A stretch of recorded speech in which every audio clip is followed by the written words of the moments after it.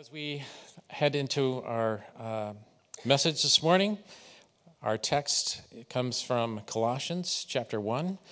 It tells us who Jesus is, verses 15 to 18. He is the image of the invisible God, the firstborn of all creation. For by him all things were created, both in heaven and on earth, visible and invisible, whether thrones or dominions or rulers or authorities. All things have been created through him and for him.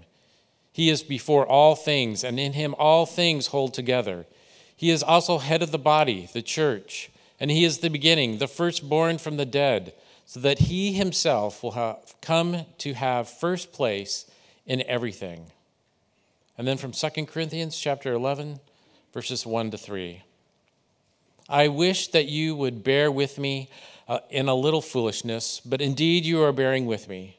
For I am jealous for you with a godly jealousy.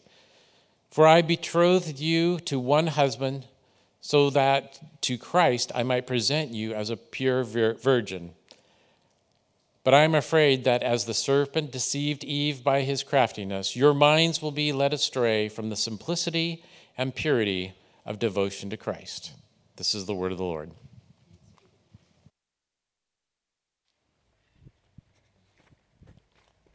Thanks, Phil. Good morning, everyone. Let's take a moment. We'll pray together before we look at the scripture. Father, thank you so much that we're granted the privilege of gathering within these walls to listen for your voice. And we trust, ask, and pray that your Holy Spirit would instruct us now. And above all things, my prayer through the day and really through the coming year is that you'd give us eyes to see the matchless glory and beauty and intimacy of Christ. And that seeing, we would be drawn to you and given the grace and wisdom to follow you and know you. Write that in our hearts, Father, we pray in Christ's name. Amen. Some of you know that 2 years ago, I was on sabbatical and I hiked through the Alps. And so I wanted to tell a little bit of a story here that frames what we're discussing this morning regarding the centrality of Christ as we continue a series entitled Better Body, looking at what constitutes a healthy church. And so 2 years ago, I'm out with my wife, and we would stay in huts, and we had a website, actually, that kind of was giving us directions regarding how to navigate our way through the Alps. And so as you leave this one particular hut, the directions, this is how the directions read. Leave the hut and travel slightly to the northeast, which is somewhat ambiguous. And then it says, for around 250 meters until you go just past the red barn that has cows. Do you love that? So we're looking for the red barn that has cows. And then it says, just beyond the red barn that has cows, there will be a large tree, which in the Alps is a little redundant or something, I don't know, like, yes, there are many. And then it says, there is the trailhead. So we followed the directions and came to what we thought was the large tree, and there were actually two trailheads. And we didn't know what to do at that point because it didn't say take the left or right or the road less traveled or anything like that. It just said take the trail. So we chose one. And within, I'm going to say 15 minutes, it was apparent we'd chosen the wrong trail because it virtually disappeared. And we found ourselves, walking through nothing, basically, surrounded by trees. And so we said to ourselves, we think we're on the wrong trail. And we went back and we took the other trail, and then we hiked on to Germany. And it had a happy ending, obviously. I'm here. So all is well. However, if you have the wrong starting point, it can lead to trouble. True? I mean, even if you do everything correctly, without the correct starting point, things don't work. And so we had this missed trailhead, and as a result, nothing felt right, and we had to backtrack and get back to the proper trailhead, or to use a biblical metaphor, we had to get back to the proper foundation. Because the reality as we move into our understanding of the centrality of Christ is this: we can build on many foundations in our lives, right? We can build on the foundation of wealth, on the foundation of security, whether that security is financial, political, physical, emotional, foundation of freedom, national freedom, personal freedom. Foundation of pleasure, power, fame, adventure, beauty, community, health. Lots of foundations. But 1 Corinthians 3 says there's one foundation that will lead to a life of meaning and purpose, the life for which you're created, and that foundation is none other than Christ, right? And so we looked at Ecclesiastes over the course of the summer, and if you recall with me, one of the basic undergirding themes of Ecclesiastes is this: pick any foundation, and here's the end of it. It won't last. Health, you're going to die anyway. Wealth, it's 2016. The market is tanking. Your wealth is gone, right? Vocation, they give you your retirement party, and then they throw your stuff in the garage, and it's over. I don't mean to be pessimistic, but I actually do mean to be pessimistic. Because I'm trying to orient us toward this framing question, what is the foundation? And so when we see in 1 Corinthians 3, there's no other foundation that can be laid other than the foundation of Christ, we're being encouraged to build on that proper foundation. And yet later, we will read in 2 Corinthians chapter 11 that it's eminently difficult to maintain a life on that foundation. Paul says, as Phil read, I don't want you to be deceived in the same way that the serpent deceived Eve, that your hearts might not be led away, and it's in the passive voice, so this is something that happens to you. You don't wake up one morning and say, I'm done with Jesus. Your heart is led away from, do you love this? The simplicity and purity of devotion to Christ. In other words, without a great deal of intentionality, the current of our world will lead us to build on the wrong foundation, to take the wrong trail. It happens all the time. We start well, but don't finish well, institutionally and individually. YMCA began 1844, George Williams, as a place of Bible study and prayer. Today, not so much. Harvard, a university intended at the foundation to equip people for ministry. And later became the bastion of some of the prominent voices of atheism in America. Countless churches starting around the foundation of Christ, but not staying on the foundation of Christ. When Dietrich Bonhoeffer visited America, for example, in the early 1930s, he wrote to his family back home, quote, in New York City, they preach about virtually everything, but one thing is missing. One issue is not addressed, or is addressed so rarely that I've been unable to hear it. What is missing? Namely, the gospel of Christ. Cross, sin, forgiveness, death, repentance, life. That's missing. In the place of the church as a gathering of Christ followers, there stands the church as a social corporation. In other words, you can build a building, build a program, have budgets, do everything properly, and yet miss Christ. And if you miss Christ, you've missed everything, right? So it's entirely possible to use the language of faith and yet be seduced and have our hearts drift away from the simplicity and purity of devotion to Christ. We must then have a great deal of intentionality, both in our personal lives and collectively, that Christ remain at the center if we're going to be actually what a church is, the bride of Christ. So that's what we're about this morning. Now, back when you took geometry in 8th grade, there were axioms. Do you know what I mean by an axiom? Like, I remember going into geometry and hearing my professor, Mr. Knobloch, say, you're going to learn how to prove things in here, but you can't prove everything. You have to start with some assumptions, and the axioms are assumptions. For example, in geometry, here's an axiom. Any quantity is equal to itself, right? So 2 is equal to 2. And we don't have to prove it. It just is that way. In philosophy, there are axioms. Existence exists. Isn't that awesome? Like we know that this morning. We don't have to argue about it. So that's good. Another way of looking at axioms, you can consider an axiom then as a starting point, like it's the trailhead, right? Everything flows from the axiom. By that definition, an important question would be, what's the axiomatic truth upon which our faith flows? Like, what's at the trailhead? And here's the answer. 3 words, Jesus is Lord. That's the axiom, right? This is offered throughout the New Testament 600 times, this phrase. With perhaps the most powerful declaration being in Acts 2:36. Jesus is Lord, not 600 times, the word Lord 600 times. Most powerful declaration, Acts 2:36, where Peter, at the end of the first sermon that birthed the church, having received the Holy Spirit and under the anointing of the Holy Spirit, he preaches. Here's his punchline for his sermon. Peter says to these people who were there when Christ was crucified, "Therefore let the house of Israel know for certain that God has made him both Lord and Christ, this Jesus whom you crucified." And 3,000 people were saved that day because they believed the truth that Jesus is Lord. And those hearers would have understood the word Lord to mean that if someone is your Lord, it means that they are your master, your owner, the supreme authority in your life, and that the function of one under the lordship of another is to say that one's will is greater than my own, that one's priorities is greater than my own, that one has a calling on my life, and my job isn't to be a free agent or an independent agent. My job is literally to be on my knees and say, what is your will? I want to do the will of Christ.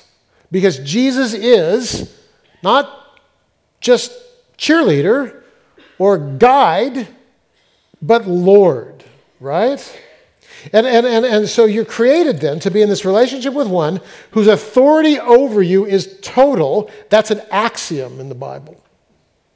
In the case of Christ, this totality is declared by virtue of the fact that Jesus is not only the one who has ownership over our lives, but Jesus is the source of creation and the goal of creation, as Phil read in Colossians 1:15-20, right? In other words, we read there that Christ created everything and that everything was created for him, right? And so if Christ created everything, Christ created you, and if everything was created for Christ, then you were created for Christ. So the axiom of the Bible is this: Jesus Christ is Lord, and it's a truth. This, just like gravity is a truth. Just like you need water to live is a truth. And so if I say to you, you need water to live, that's the way it is. I mean, we could debate it, but it's still true when the debate's over. And you can choose to abide by that and drink water or not. But if you don't, you pay the price. Just like gravity, same thing, right? So these are like unchanging truths that are foundational. And so when Peter preaches in Acts 2, this truth is offered without any proof. It's offered in a sense self-evident, the only proof in a sense being the resurrection, right? In other words, because this one who was dead is now, we've seen him risen from the dead. Thomas put his hand into his side. I'm telling you, Jesus is the master of the universe, including you. So Jesus is at the center. It's axiomatic. It's a declaration. And understanding both the why and how of placing Christ at the center of our lives can be seen if we unpack the declaration of who Jesus is in three specific ways, which he's declared in Scripture.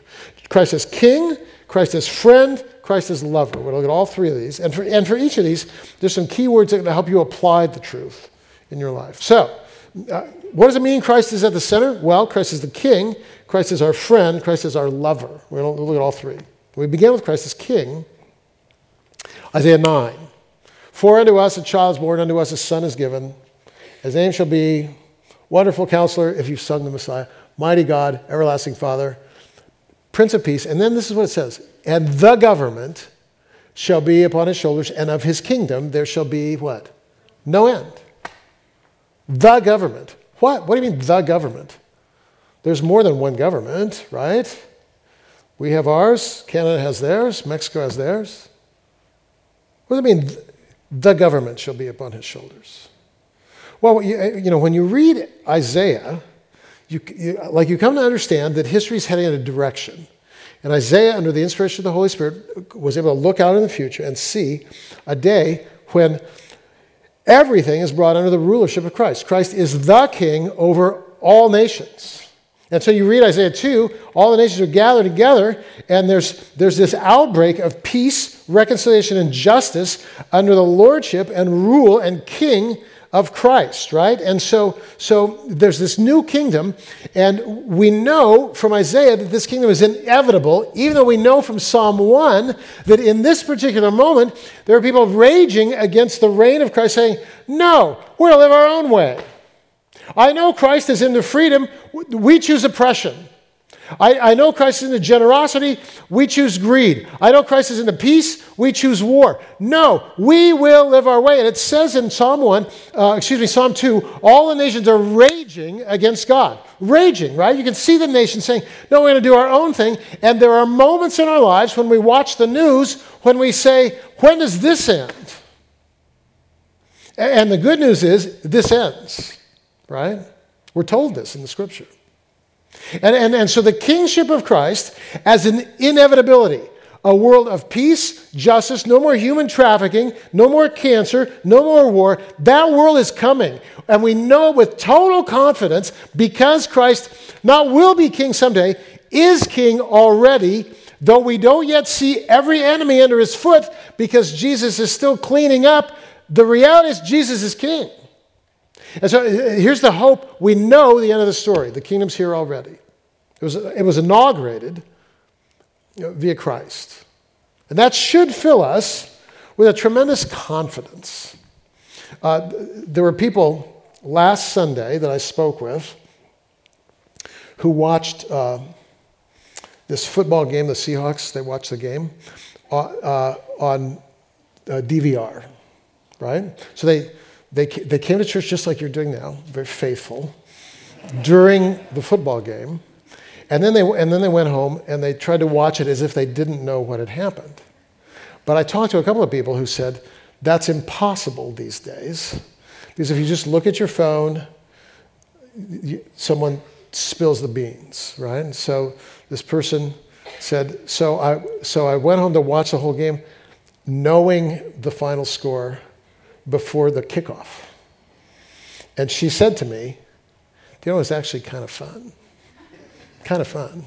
Especially in the fourth quarter, when we were up 10-9 and Miss was marching down the field, and she's just sitting there like this. Oh yeah, penalty, big deal. I don't care. 14-yard pass, fine. Go ahead. Oh, you're gonna kick a field goal. Have fun with that. I don't mind. Because you have this confidence of the end of the story. And can I just say, this is why the gospel, the literal word gospel, is what? Does anyone know? Good news. Good news. Good news. The world is going to hell. No, that's not good news. Good news. You're separated from God. No, that's not good news. Do you know what good news is? Good news is the end of the story. The end of human trafficking. The end of junk food. The end of credit card debt. The end of loneliness, the end of addiction, the end of sexual dysfunction, the end of broken relationships, the end of betrayal, the end of war, the end of death. That's good news. And that's the inevitability of history because Christ is king. So let's get on with being people of good news. But here's the deal. If Christ is king, then Christ is king. And so when Jesus shows up on the scene in Matthew chapter 4, verse 17, he says, hey, the kingdom of God is here, so repent. And what repent means is this. If I'm the king, I'm telling you now, align your life with my life. Submit yourself to my authority and make your values my values, your priorities my priorities. Allow me to inform everything you do. And so because Jesus is king, we're both commanded and invited to align our lives with his reign. Commanded because he's king. And so do it or don't, but I'm telling you, do it. Right? But it's also just an invitation because we are created in God's image, and so we're free to either subject ourselves to Christ's reign or pay the consequences of swimming upstream against Christ's reign. But it's a declaration, not solely an invitation. The kingdom of God is at hand. So if you feel like it, well, why don't you join? No. The kingdom of God is at hand. Repent. Right now. Align your life entirely with God. But let me tell you, if we take this seriously, it's no small matter. Because taking the kingdom seriously means that I'm invited to align virtually every area of my life with Christ as king. Everything. Not just my sex and my sexual ethic, but my food choices, my financial choices, my hobby choices, how I treat my friends, how I treat my enemies, what I do with racial injustice in the world, what I do with the environment, how I treat those who have wronged me. Every choice is significant at a level because of the reality that the king has come. So when Jesus says, hey, the kingdom is here, repent, Jesus' intent is to raise up an alternative ethic to the prevailing ethic of our world, because sleeplessness and anxiety and credit card debt and bitterness and junk food and racism and gun violence and internet addiction and sexual dysfunction and human trafficking are not normal. But they're normal in our world. And so when I take the glorious truth that Christ is king and invite people to live under the reign of Christ, and I reduce that to, therefore, go to church, I'm missing the point entirely. Oh no, listen, if Christ is king, then I'm commanded and required to align my entire life with Christ's reign. And when I diminish the view of the reign of Christ to church attendance and Bible reading, then in a sense I disempower the church. And this is what Kierkegaard critiqued in Denmark, right? When he said, yeah, the church, the institution still exists, but Christ is gone. That was my paraphrase. Bonhoeffer said the same thing in Germany. He said the same thing about the church in New York City. MLK said the same thing about the church in the South in America. We got the building, we got the Bible, we got the music, we got the preaching, but has Christ left the building? Has Christ left the form behind because we've refused to align our lives with his reign? And so this gets very practical, because what does Jesus say? Matthew chapter 6, he says, listen, because I want you free from anxiety about upward mobility and position and lifestyle and health, because I want you free, seek my kingdom, what? First. And let me take care of everything, but make your life about aligning everything that you are with my reign. Seek God's kingdom first. And so, we should become, as a community, people absorbed in the question of what does God's reign look like? Because that's what it means to put Christ at the center. And that's actually what we want to do around here, particularly this spring after Easter, as we think about the social implications of the gospel. What does it mean to follow Christ fully? And then again in the fall with some discussions. The kingdom is a front door for some people. It's how people come to Christ. I have friends who have come to Christ because they went on a mission trip to work in an orphanage, because their heart was already aligned with the reign of Christ. And for other people, the kingdom comes later. Christ as king comes later. I came to Christ because I needed a friend, not a king. And then, knowing Christ as friend, I was challenged to embrace Christ as king when in Bangkok, I saw firsthand the effects of human trafficking and sexual slavery, and I said, I had to realign the priorities of my life, my money, my time, so that I began to represent the heart of Christ. For some, the kingdom comes first. For others, it comes later. But it must come if we're going to be disciples. So the key words regarding kingdom are confidence and repentance, right? Confidence because we know how the story ends. Repentance because we're called to live now in light of the inevitability of Christ's full reign and align my life with his ethics. Second, Christ is friend, also hugely significant. Jesus says in John 15:15, look, I no longer call you slaves, but I call you friends, because slaves or servants don't know the master's business, but a friend does. So if some of you have been in employment relationships where your boss tells you stuff to do and you say, why? And then your boss says, I don't pay you to think, I just want you to do it. Have you ever heard this before? Anybody in the room? When that happens, that's an incredibly hierarchical relationship. And Jesus comes along in John 15, he says, no, this is not the way it's going to work with us. I'm going to let you in on my heart, so you know exactly all that I'm about. And that's friendship. So it's beautiful. Christ is not only king, but friend. And this notion of friendship I want to unpack by looking at one particular example, the example of Peter. Jesus and Peter were friends, right? And so let's just think for a minute about what constitutes authenticity of friendship. And there's three things I'm going to note here. First of all, friends carry an honesty in their relationships. And so when Jesus met Peter the very first time, Luke chapter 5, Peter's fishing, and he's been out all night. He hasn't caught any fish. Do you guys know the story? And then Jesus on the shore, and Jesus says to Peter, hey, put your net literally on the other side of the boat, which, if you're a fisherman, is frankly silly advice, right? Put your net on the other side of the boat. And do you know what Peter says? It's not Sunday school for Peter. It's Jesus. Whatever you say. No. There's a bit of sarcasm in Peter. Read it. Here's Peter. I'm paraphrasing again, but this is Peter. Yeah, whatever. I've been fishing all night, caught nothing. I'm a fisherman. You're a pastor, or whatever you are, a guru. I don't even know. But, since you're the hot new thing in town, okay. And he puts his net on the other side, and he hauls in a boatload of. The boats are sinking. And then Peter comes to Jesus, and he says, I'm not even worthy to be near you. Get away from me. And then Jesus says to Peter, oh no, I want you to follow me, and I'm going to teach you how to fish men as well. It's powerful. So that Peter here, what you see in Peter, all through their relationship, there's an honesty. There's an honesty in their relationship. Peter is aware there's a hierarchy. He's a learner. But even in Peter's learning, there's times when Peter doubts. There's times when Peter's presumptuous. There's times when Peter complains. And isn't that true in friendships? In healthy friendships, I realize in any friendship, I have things to learn from the other. And as soon as I stop being a learner, I stop receiving. It's no longer a friendship.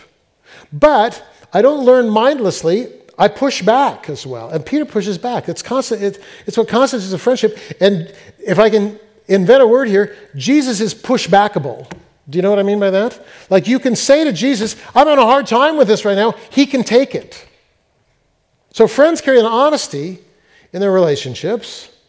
And there's another significant thing. Friends step into each other's worlds. If I have a friend, I know my friend's world. I know my friend who I skied with yesterday. I know Dave quite well. I know his job. I know his family. I know some of his dreams. I know some of the challenges going on in his life. I know. I'm in his world. He's in my world. He knows I'm a pastor. He knows what I do. He knows what I want to be doing in 10 years.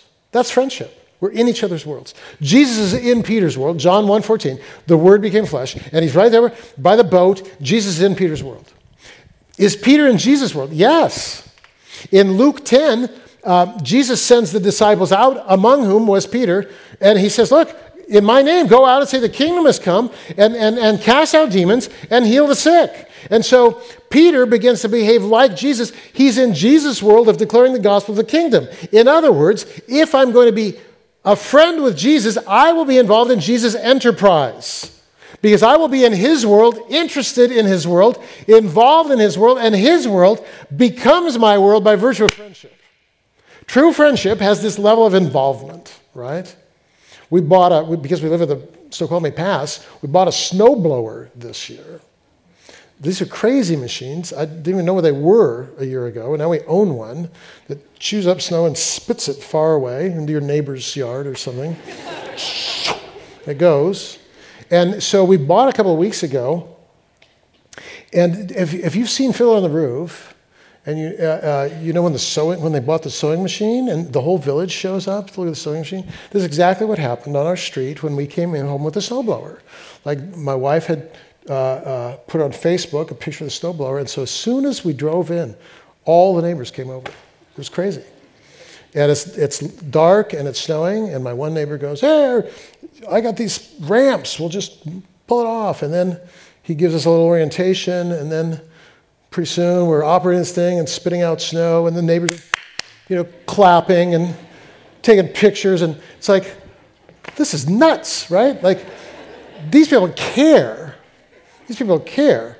I was blowing yesterday, and I look up, and there's two neighbors standing at the end of my driveway. They're just standing there looking. They're looking. And as soon as they saw me, they were like this. You know, they're hey, you're getting those turns that we told you. You know, yeah, that's what friends do. So here's the deal. Are you involved in Jesus' world? Because Jesus is crossing social divides. Are you? Jesus is interested in racial reconciliation. Are you? Jesus is preemptively forgiving. Are you? Jesus is declaring the gospel of the kingdom.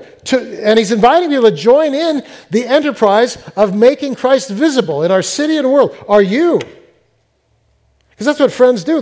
Jesus in your world, are you in his?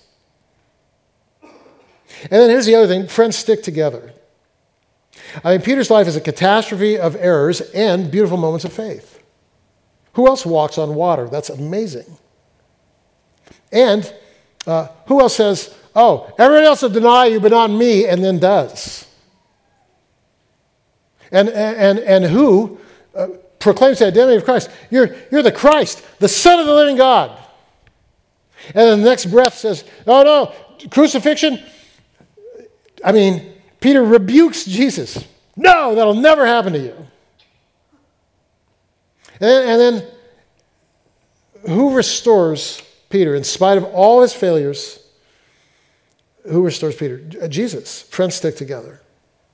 And I love that at the end of Peter's story, the end of this, it's so symmetrically beautiful. The end of Jesus' story is the same of Peter's story is the same as the beginning. Peter began as a disciple with a failure at fishing. And having denied Christ, Peter's like this: I'm going to do the one thing I know how to do. I'm going to go fishing. And so he's out fishing, having denied Christ. Christ shows up in his resurrected body on the beach, and he shouts out. There's a boat out there, maybe 200 yards. And do you love it? They've been fishing all night, and here's Peter. The one thing I can do, I'm going to do it again. And all night he strikes at no fish. So Peter, I love his phrase. He's looking way out, and Jesus shouts at Peter, "Children, you don't have any fish, do you?" A declarative statement. And then what does Peter say? Of course. Excuse me, what does Jesus say? Of course. Put the net on the other side. And at that moment, don't you think, Peter has an inkling of who it is. And when he puts the net on the other side, and the boat begins to sink again, it's deja vu. Only this time Peter, he jumps out of the boat and he swims to the shore. And he's with Christ. Restoration. Why? Here's why. Friends stick together. The nature of our friendship with Christ is unconditional. 2 Timothy 2:14. We may deny him. We will. He won't deny us. He can't deny himself. None will be there like Christ. He's my best friend. And so the key words here for friendship are confession and authenticity. Confession. Every time I fail, I can come to Christ knowing that Christ receives me. 1 John chapter 1, verse 8. And authenticity. I'm learning to pour my heart out to God. So that I tell people, and I mean it. When I say to people, Christ is my best friend, I'm not kidding. I have a companion who travels with me. I'm never alone. And here's the final one. It's significant. Christ as lover. Christ as lover. John 15, Ephesians 5. In John 15, Jesus said, in his last talk with his disciples, this is what he says: "Abide in me," it's a promise, John 15, "abide in me and you will bear fruit." Right? This is the core of what we're talking about. Because watch my hands here. Here's the king relationship. Up and down. King and subject. Here's the friend relationship, right? Peer and peer. But now, here's the lover relationship. Union. And what's significant about this is it's the union that becomes a source of peace, power, and confidence in our lives. It's the union. It's Christ as lover that makes all the difference. I'm going to read Colossians 1:25-27. Just listen as I read, because it's a significant passage that frames our life as a community, but certainly frames the church historically. Colossians 1, 25 to 27 says this. Of this church, I was made a minister according to the stewardship from God, says Paul, bestowed on me for your benefit, that I might fully carry out the preaching of the word. And then verse 26, the preaching of the word, which is the mystery hidden from past generations, but now manifest to the saints. There's a mystery hidden from past generations, now manifest to the saints. Well, what's the mystery? The mystery, to whom God willed to make known the riches of the glory of this mystery among the Gentiles. And this is the mystery, Christ in you, the hope of glory. Preposition is everything in this. Because what made the gospel a mystery, revealed later rather than earlier, is the preposition. In the Old Testament, the overwhelming way in which humanity is portrayed vis-a-vis God is either God above us, king, or God with us, right? You see it over and over again. As late as the angel's visitation of Joseph and the announcement, you will name him Jesus, Emmanuel, right? Emmanuel, which means what? God, anyone? With us. God with us. Yeah, he's right here. He's cheering me on. He's giving me guidance. He's inspiring me. He's with me. It's great. Just like in the garden, God was with Adam and Eve. He'll be with us again. Great.